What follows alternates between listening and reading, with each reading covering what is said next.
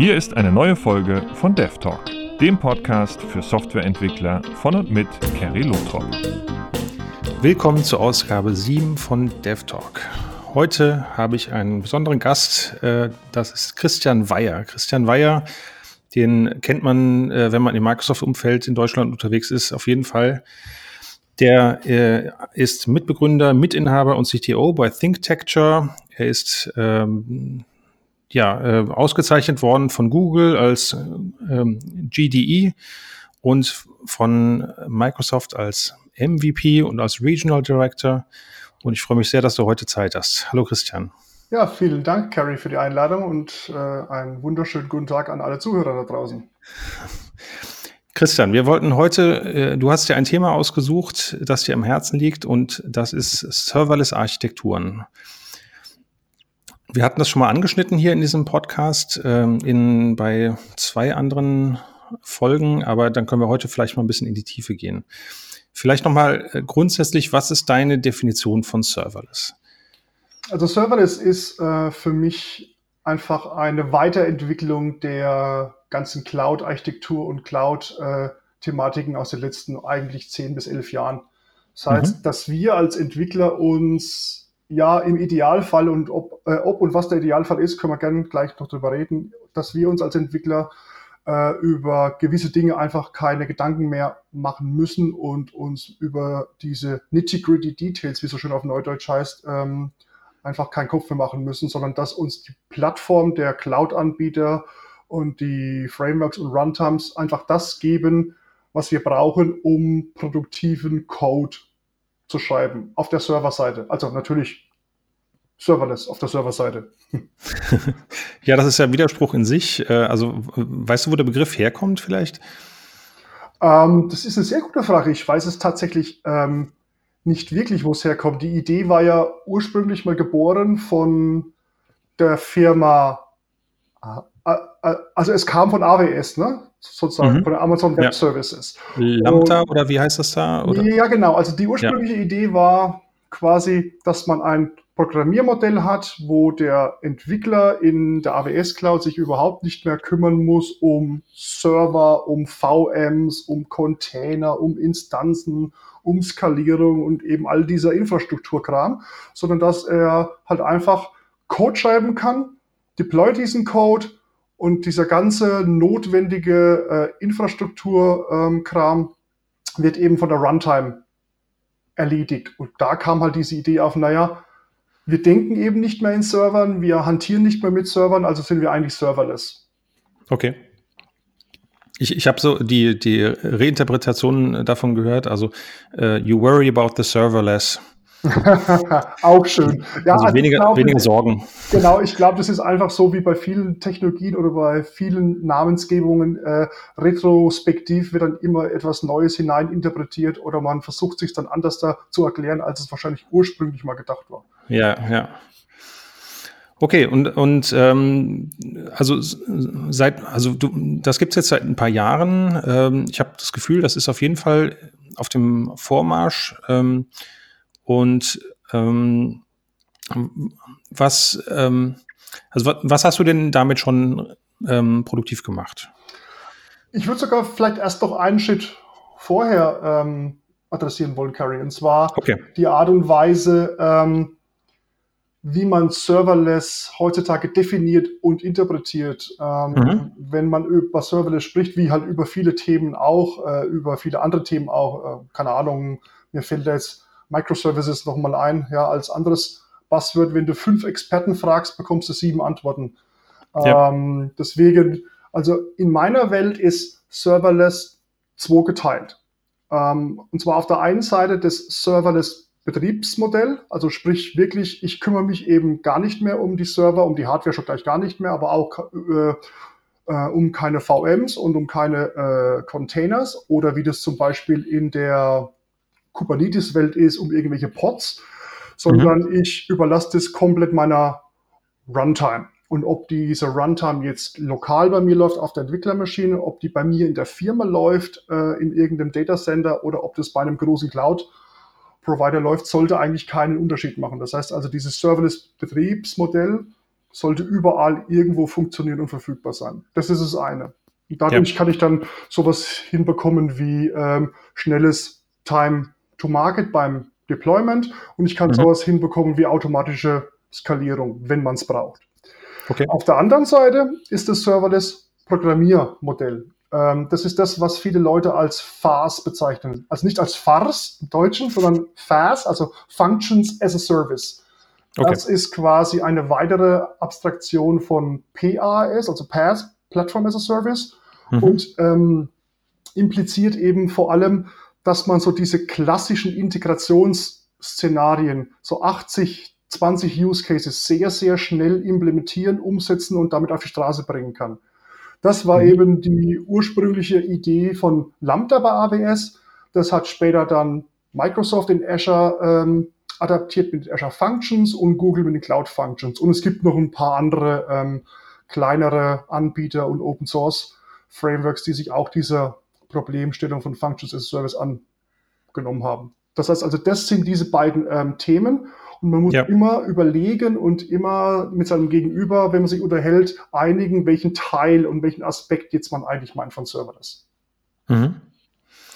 Wenn du jetzt so auf der grünen Wiese anfängst bei einem Projekt, also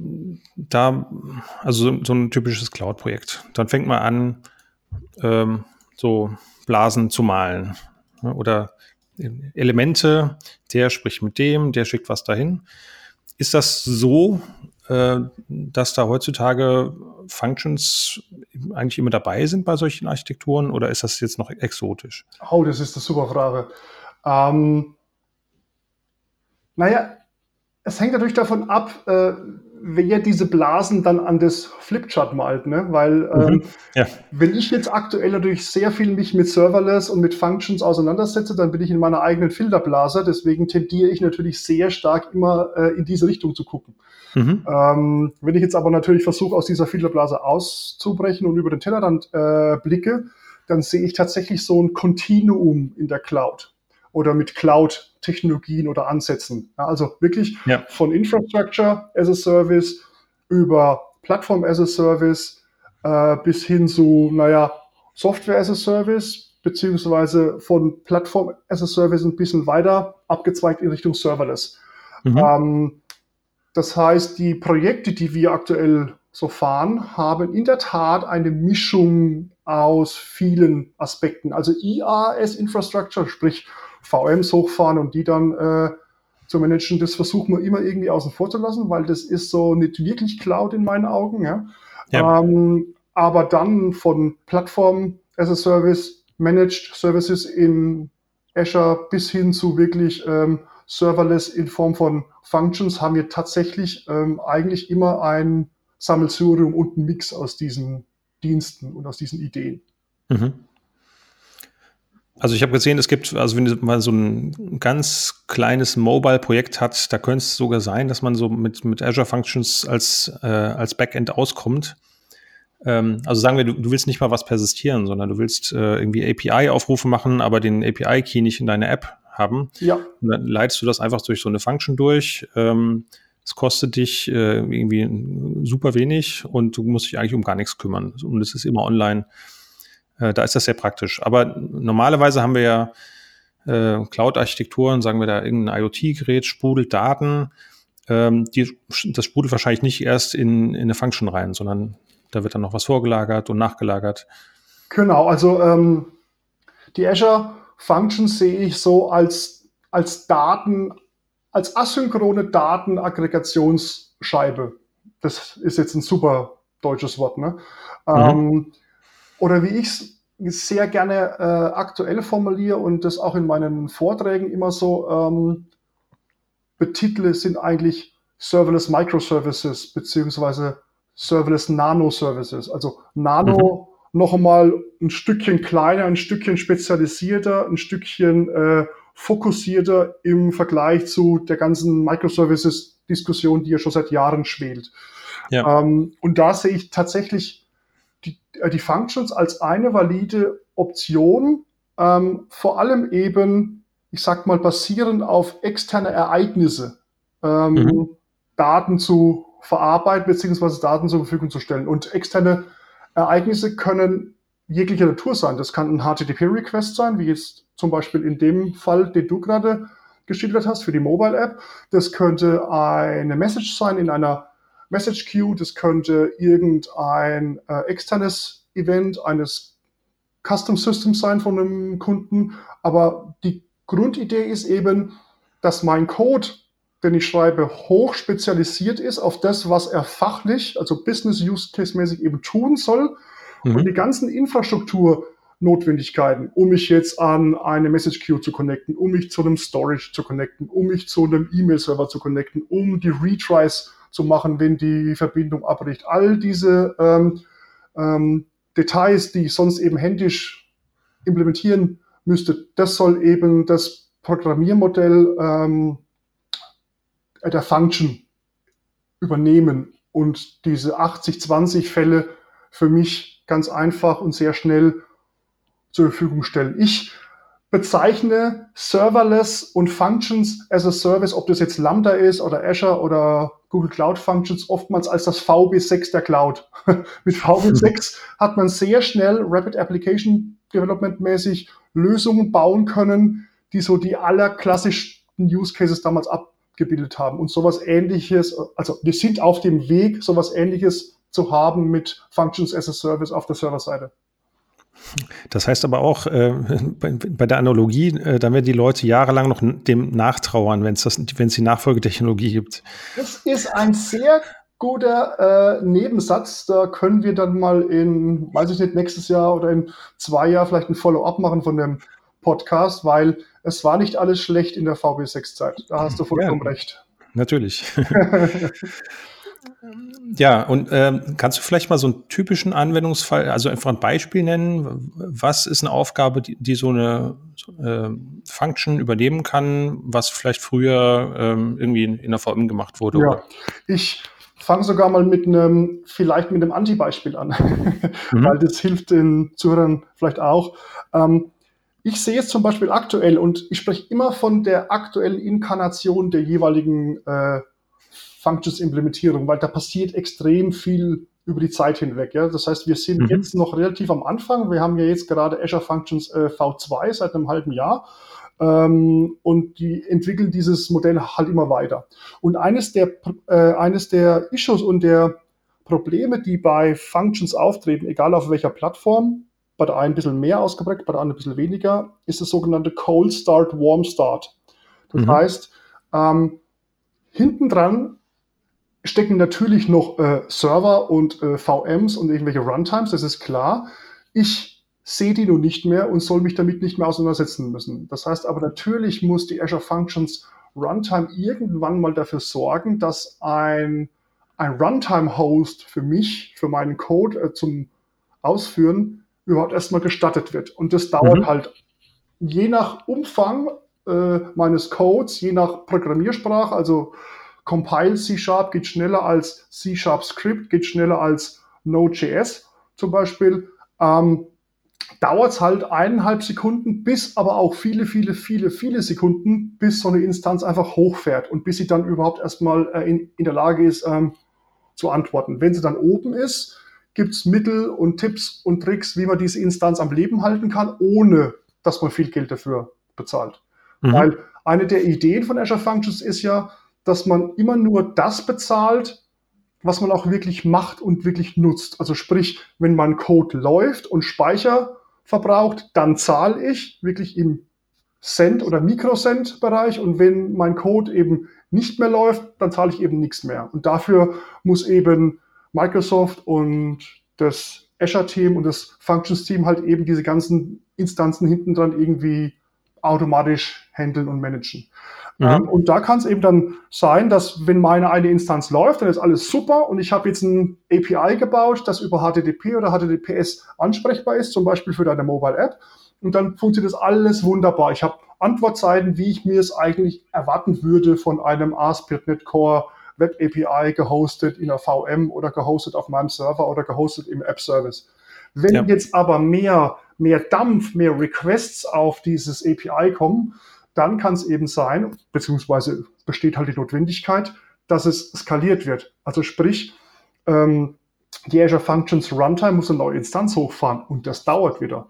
Das heißt, wenn dann von vorne irgendwie 25 Requests auf den einen Endpunkt kommen, dann merkt irgendwann die Runtime, okay, der ist jetzt CPU und speichermäßig ausgelastet, dann fährt er eine neue Instanz hoch. Und dann dauert es wieder. Und dann kann es natürlich sein, dass irgendein anderer User auf diese neue Instanz kommt und muss dann diese, weiß ich nicht, 4 oder 5 Sekunden warten. Oder du selber, da ja die Kommunikation zustandslos ist von deiner Mobile-App an das API, kommst von der einen auf die andere Sekunde auch auf die neue Instanz und musst dann auf einmal auch 4 oder 5 Sekunden warten. Also das ist halt momentan einfach nur nicht wirklich gut gelöst. Okay. Wir arbeiten da extrem dran. Es gibt dann auch so Ideen, wie man vielleicht künstliche Intelligenz für intelligentes Pre-Warming halt einsetzen könnte. Aber das ist alles noch lang nicht da und noch lang nicht spruchreif. Ja. Wo man es wunderbar einsetzen kann, ist tatsächlich, ich sage jetzt mal so in einem klassischen Microservices-Umfeld hinter den Web-APIs. Also sprich, wenn man Dienstfunktionalität implementiert, Businesslogik implementiert, die voneinander entkoppelt sein soll, wo ich vielleicht unterschiedliche Entwickler oder Entwicklerteams hinsetzen kann, die über asynchrone Kommunikationsmechanismen Daten austauschen und Businessprozesse entsprechend anstupsen. Also ich könnte mir vorstellen, dass es einen Orders-Service gibt, um mal in einem kleinen Beispiel zu sprechen. Der ist komplett in .NET und .NET Core und C# implementiert.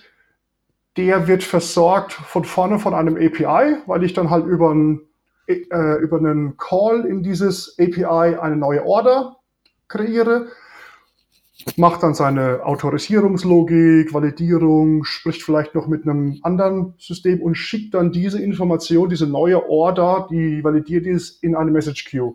Hinten dran gibt es dann andere Dienste wie einen Products Service oder einen Shipping Service, der guckt oder die gucken auf diese Queue und können das dann asynchron einlesen. Die können auch komplett unterschiedlich implementiert sein, ne? Weil Support in Azure Functions gibt es aktuell für C#, .NET Core eben, für Node.js mit JavaScript und seit neuestem auch mit TypeScript, für Java, für Python. Das heißt also, da kann ich tatsächlich auch unterschiedliche Technologien anwenden, falls es bei mir im Unternehmen oder im Team eben die Notwendigkeit bestünde. Um über diese asynchrone Art und Weise eben Daten auszutauschen und viele Datenquellen und Datensenken anzubinden, darüber definiert sich aktuell die Stärke von den Functions und weniger so als Ersatz für ASP.NET Core Web API. Sind die denn dann immer zustandslos, also was man in der Programmierwelt oder in Programmiersprachen so als Pure Functions bezeichnet? Ja, sie sollten, ne? Sie sollten. Weil, ich meine, am Ende kann es eben passieren, dass ich halt bei meinem nächsten Call oder übernächsten Call halt komplett auf einer anderen Instanz rauskomme. Und da ja vorne dran in Azure immer irgendwo halt ein Load Balancer steht und agiert, sollte sowieso jegliche Cloud-Infrastruktur irgendwo zustandslos sein. Und zustandslos heißt natürlich, entweder ist der Zustand in der Client-Anwendung oder er ist in einem gescherten Middleware Cache, ja, oder er ist irgendwo halt im Backend in irgendwelchen Data Stores. Ja, okay. Und das alles ist typischerweise sehr, sehr günstig, ne? Also genau. Das ist dann auch mit ein Grund, das einzusetzen. Genau. Also es gibt 2 Betriebsmodi von Functions.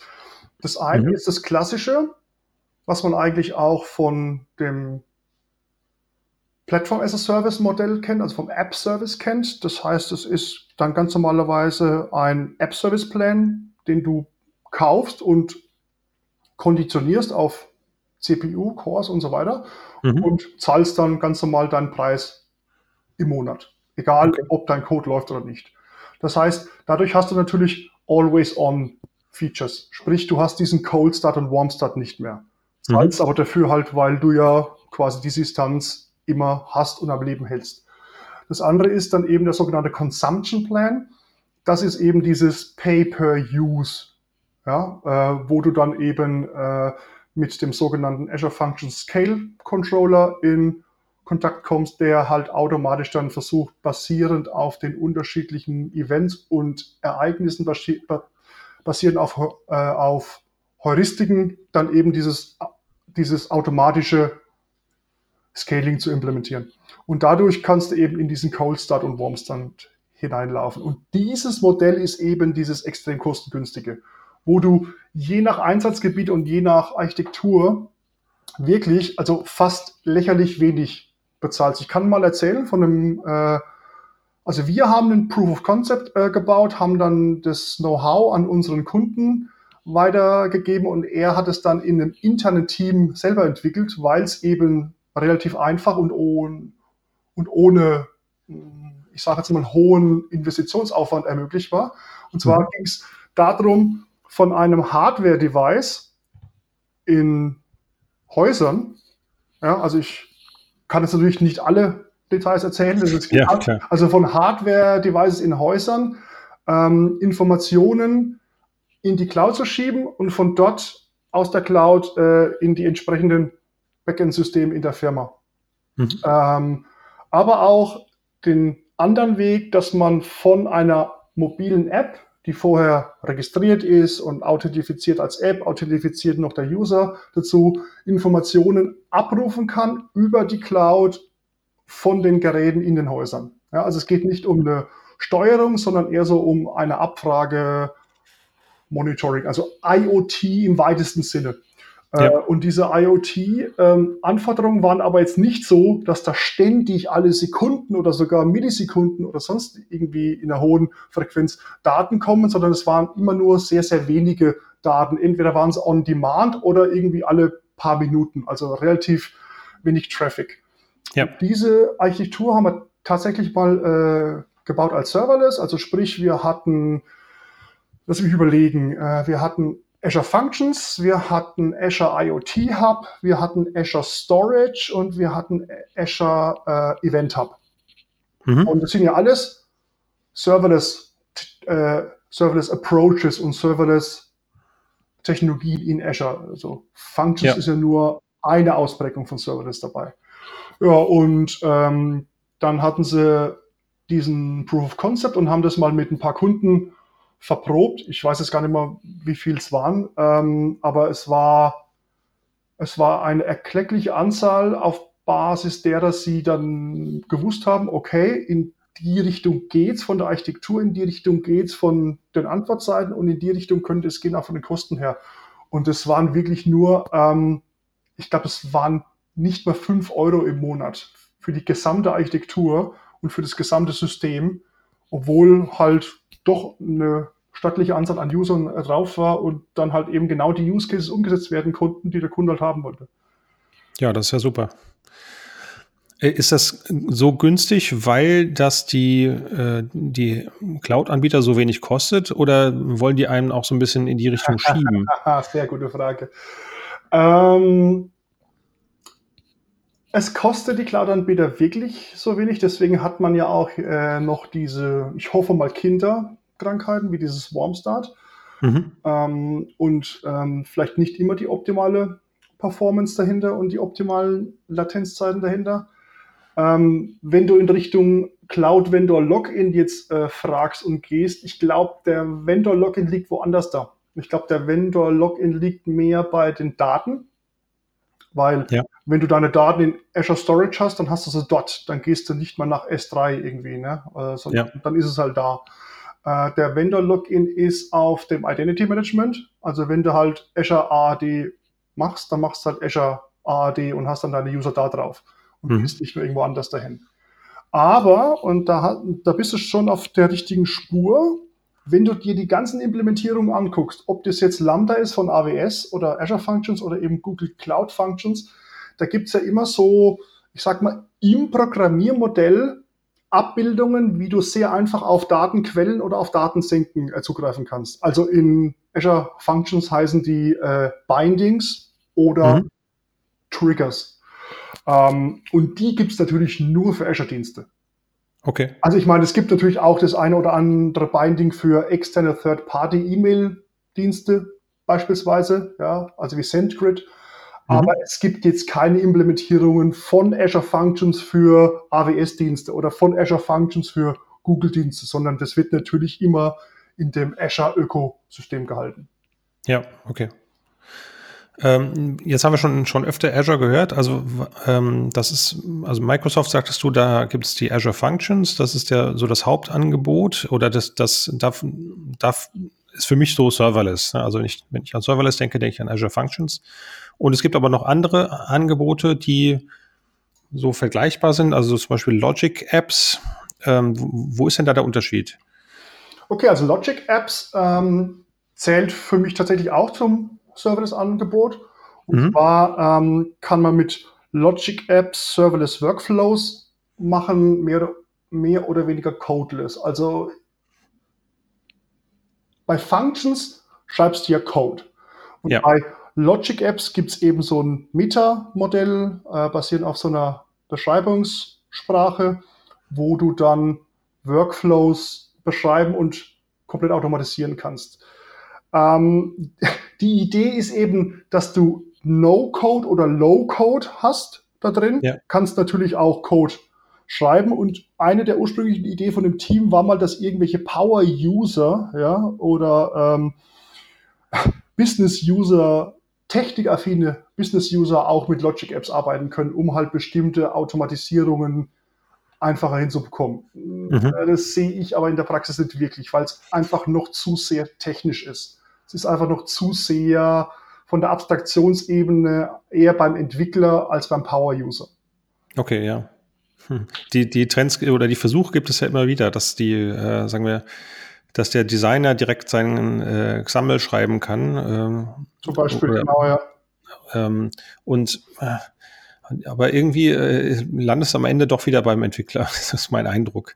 Ja, also ich glaube, das ist allgemein ein Thema bei uns in der Branche, dass wir in den letzten Jahren irgendwie auf Abstraktionsebenen gekommen sind, die uns auf Dauer, glaube ich, nicht gut tun.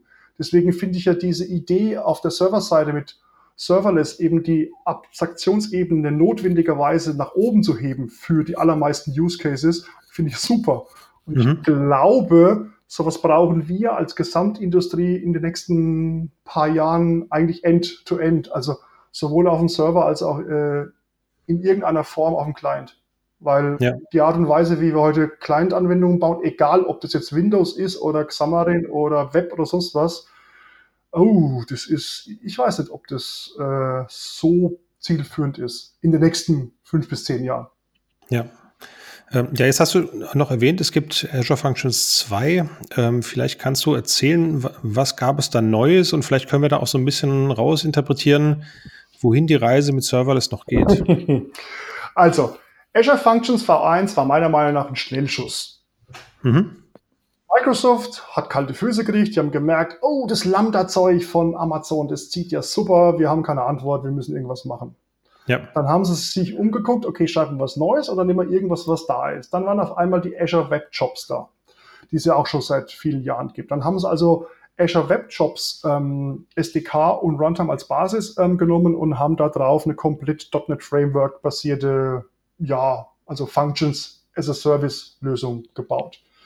Das war in vielen Fällen einfach mehr schlecht als recht. Also wenn du als .NET-Entwickler mit Azure Functions V1 konfrontiert wurdest und konntest nicht die Assemblies hinzufügen zu deiner Codelösung, die du eigentlich haben wolltest, weil es ständig irgendwelche Versionsprobleme gab, dann hast du ja eigentlich gedacht, wofür nutze ich das ganze Ding eigentlich? Ja. Das heißt also, es gab viele, viele Issues. Und dann haben sie eben einen Rewrite gemacht, mehr oder weniger, die berühmten Azure Functions V2, die jetzt komplett auf .NET Core basieren, auch auf einem neuen Language-Host-Modell. Deswegen ist es relativ einfach möglich für Microsoft, für Externe momentan noch nicht, aber für Microsoft relativ einfach möglich, neue Sprachen hinzuzufügen. So geschehen eben mit Java und aktuell auch mit Python. Und dadurch, dass du jetzt natürlich .NET Core mittlerweile 2.2 unten drunter hast als Basis, kannst du natürlich die Azure Functions Runtime überall nutzen. Also sprich, es gibt ein Plugin für Visual Studio, es gibt ein Es gibt ein Add-in für VS Code, das ich ausschließlich verwende. Es läuft auf Mac, es läuft auf Linux, es läuft auf Windows, es läuft innerhalb von einem Docker-Container. Das heißt, du kannst also eine Azure Function auch in einem Docker-Container laufen lassen, wenn du nämlich irgendwelche Abhängigkeiten hast, die ansonsten in der Azure Cloud nicht laufen würden. Beispiel, irgendwelche PDF-Converter oder Tools, die aus einem HTML ein PDF machen sollen. Ja. Die haben irgendwelche Abhängigkeiten. Wenn es Windows-Tools sind, dann müssen sie irgendwie auf das Win32 API zugreifen, müssen temporär in irgendein Filesystem schreiben. Wenn es unter Linux ist, gibt es doch mal andere Anforderungen. Dann kannst du eben einen Container hernehmen. Idealerweise nimmst halt einen Docker-Container, schreibst eine Function dann beispielsweise in JavaScript oder in TypeScript, nimmst dann eben die Bibliothek deiner Wahl, um aus so einer HTML-Seite einen Snapshot heißt das Wort, zu ziehen, um daraus dann ein PDF zu generieren. Das heißt also, durch die Basis .NET Core kann ich jetzt meine Functions mit sehr vielen unterschiedlichen Sprachen und Frameworks schreiben. Ich kann es B unterschiedlich hosten und ich kann es C vor allem nicht nur in der Cloud fahren, sondern ich kann es auch on-premises bei mir in der Firma haben. Ja, okay. Ja, spannend, okay. Das heißt, grundsätzlich, ich sehe so zwei Bewegungen. Also das eine ist, hatten wir auch schon eine Folge zu, Kubernetes, Docker, wir machen alles in Container, wir sind losgelöst von der Cloud. Und die andere Richtung ist dieses, ich habe hier was ganz Spezielles, das läuft nur bei Azure, das läuft nur bei AWS, das ist speziell darauf angepasst. Und ich bin so ein bisschen zwiegespalten, wohin die Reise jetzt geht. Ne? Also das eine ist, wie nennt man das, Cloud Native, das so an die Cloud gebunden. Würdest du das auch so nennen? Ja, also ich sehe Cloud Native eigentlich nicht unbedingt an die Cloud gebunden, sondern für die Cloud gebaut und schon mit der Cloud im Hinterkopf gebaut. Okay. Also wie wollen wir es nennen? Sagen wir, du schreibst etwas, was tatsächlich irgendwie 10 verschiedene Azure-Dienste benutzt und das niemals zu portieren wäre auf jetzt eine Google Cloud. Also ja, das ist auf der einen Seite durch Cloud Native, das ist aber auf der anderen Seite einfach Azure optimized, um es mal positiv zu formulieren. Okay, ja. Aber was ist dein Gefühl? Geht es mehr dann in die Richtung, dass ich das, also diese also ich weiß, beide Seiten haben Vor- und Nachteile. Jo. Und ich habe das Gefühl, ich fühle mich eigentlich wohler in der Nicht-Container-Welt gefühlt. Ja. Geht es dir auch so? Kann ich sehr gut nachvollziehen. Also ich glaube, der Sweet Spot ist einfach, dass man das Beste aus beiden Welten versucht zu vereinen. Container haben uns natürlich einen unglaublichen Wandel und Produktivschub gebracht in den letzten paar Jahren, wenn du mit unterschiedlichen Systemen arbeitest. Also wenn ich mir vorstelle, wenn ich heutzutage lokal bei mir auf der Maschine ein komplexes System implementiere, wo ich vielleicht ein Message-Queuing-System brauche, wo ich vielleicht ein Identity-Authentication-System brauche und vielleicht ein Tracing- und Logging-System noch brauche, das alles zu installieren und zu implementieren und zu konfigurieren, nee, da habe ich heutzutage keinen Bock mehr drauf, auf gut Deutsch, sondern da ziehe ich mir das entsprechende Docker-Image, lasse den Container hier laufen, kann das dann auch meinen Kollegen zukommen lassen, das können wir bis in Staging geben und dann können wir sogar überlegen, ob wir das bis nach Production machen oder ob wir es dann oben in Production anders da wieder fahren. Ja. Aber ja, meiner Meinung nach wird Container an der einen oder anderen Stelle auch ein bisschen zu übertrieben und vor allem das ganze Thema rund um Kubernetes sehe ich halt leider als Arbeitsbeschaffungsmaßnahme für Consultants. Also ich bin jetzt ja schon seit ein paar Tagen dabei, also sagen wir mal seit 1997 und habe schon ein paar Kunden gesehen, sowohl aus dem Enterprise-Umfeld klein, mittelgroß, aus dem ISV-Umfeld klein, mittelgroß, aus dem Web-Umfeld ebenso in unterschiedlichen Größen.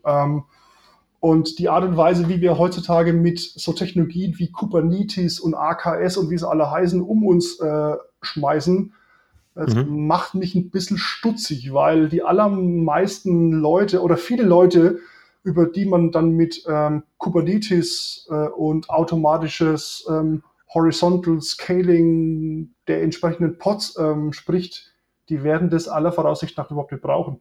Also wir schießen hier sehr oft irgendwie mit großen Kanonen auf ziemlich kleine Spatzen, habe ich das Gefühl. Das heißt also, das hat aber auch die Kubernetes-Community selber auch schon gemerkt. Ja? Also auf der einen Seite finde ich den Container-Ansatz gut, auf der anderen Seite finde ich es ein bisschen übertrieben, was in der Kubernetes-Welt passiert. Auf der gegenüberliegenden Seite haben wir jetzt also diese ganze Welt von Serverless mit dem Serverless-Betriebsmodell und optional eben auch mit diesem Functions-as-a-Service-Ansatz. Und beim Serverless-Betriebsmodell, da gucken sich jetzt die Leute aus der Container-Welt einiges ab.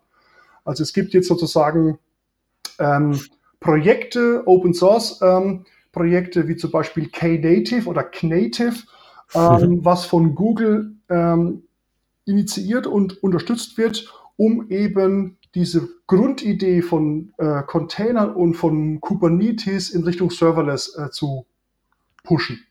Okay. Dass man eben sich weniger Gedanken machen muss über all diese super komplexen und extrem technischen Deep Dive Details, sondern dass man eben wieder die Abstraktionsebene erhöht. Das ist am Ende des Tages das Ziel. Und ich glaube, wir brauchen eben irgendwo so einen Sweet Spot, so eine Schnittmenge aus beidem. Ja. Also ja, ich bin sehr gespannt, wie die Reise da weitergeht. Gibt es denn, wenn jetzt jemand damit anfangen will, hat noch nichts gemacht mit Serverless oder mit Azure Functions, etwas, was du jemandem auf den Weg geben würdest, für den das jetzt neu ist? Also ich gehe jetzt mal davon aus, dass die allermeisten, die uns zuhören, wahrscheinlich erst aus der .NET-Ecke kommen. Das heißt also... Glaube ich auch, ja. Ja, das heißt entweder in Visual Studio 2017 die Azure Functions Tools mal installieren und sich die entsprechenden Tutorials auf Microsoft.com anschauen oder eben das Add-in in Visual Studio Code sich zu installieren und einfach mal anzufangen. Ich meine, am Ende ist es immer so, brauche ich es wirklich und was ist der Anwendungsfall? Weißt du, ich meine jetzt, klar kann man starten mit einem Hello World. Ja, was ist ein Hello World in Azure Functions? Du machst eine neue Function mit C#, machst einen sogenannten HTTP-Trigger, um halt irgendwie HTTP Get Put Post Delete zu akzeptieren, sodass dein Code dann ausgeführt wird. Aber das ist ja genau das, wo ich vorhin gesagt habe, ist vielleicht nicht wirklich der super optimale Use Case für Azure Functions, wegen dieser ganzen Cold Start, Warm Start Thematik, sondern vielleicht ist es sinnvoller, irgendwie auf so einem asynchronen Ansatz mal anzufangen. Ob das jetzt Azure Storage Queues sind oder Queues aus dem Service Bus, das sei mal dahingestellt. Dafür muss es aber natürlich auch entsprechende Anforderungen geben und entsprechende Use Cases aus dem Projekt oder aus dem Umfeld, in dem man halt jetzt gerade aktiv ist. Von daher, klar, kann man sich diese Tutorials alle angucken, aber es sei die Warnung ausgesprochen, die allermeisten dieser Dokumentationen, Blogposts und offiziellen Tutorials, die drehen sich eben sehr, sehr stark um diesen HTTP-basierten, also API oder Web-API ähnlichen Ansatz. Okay, ja. Gut, dann, also Dankeschön. Ich habe das Gefühl, ich habe heute wieder viel dazugelernt. Vielen Dank für deine Insights. Also auch gut, mit jemandem zu sprechen, der da schon viel mitgemacht hat. Ja, das war jetzt die Folge 7 von DevTalk. Wir sehen uns in 2 Wochen wieder und vielen Dank fürs Zuhören und vielen Dank dir, Christian. Ciao. Vielen Dank für die Einladung, danke fürs Zuhören. Tschüss. Ciao.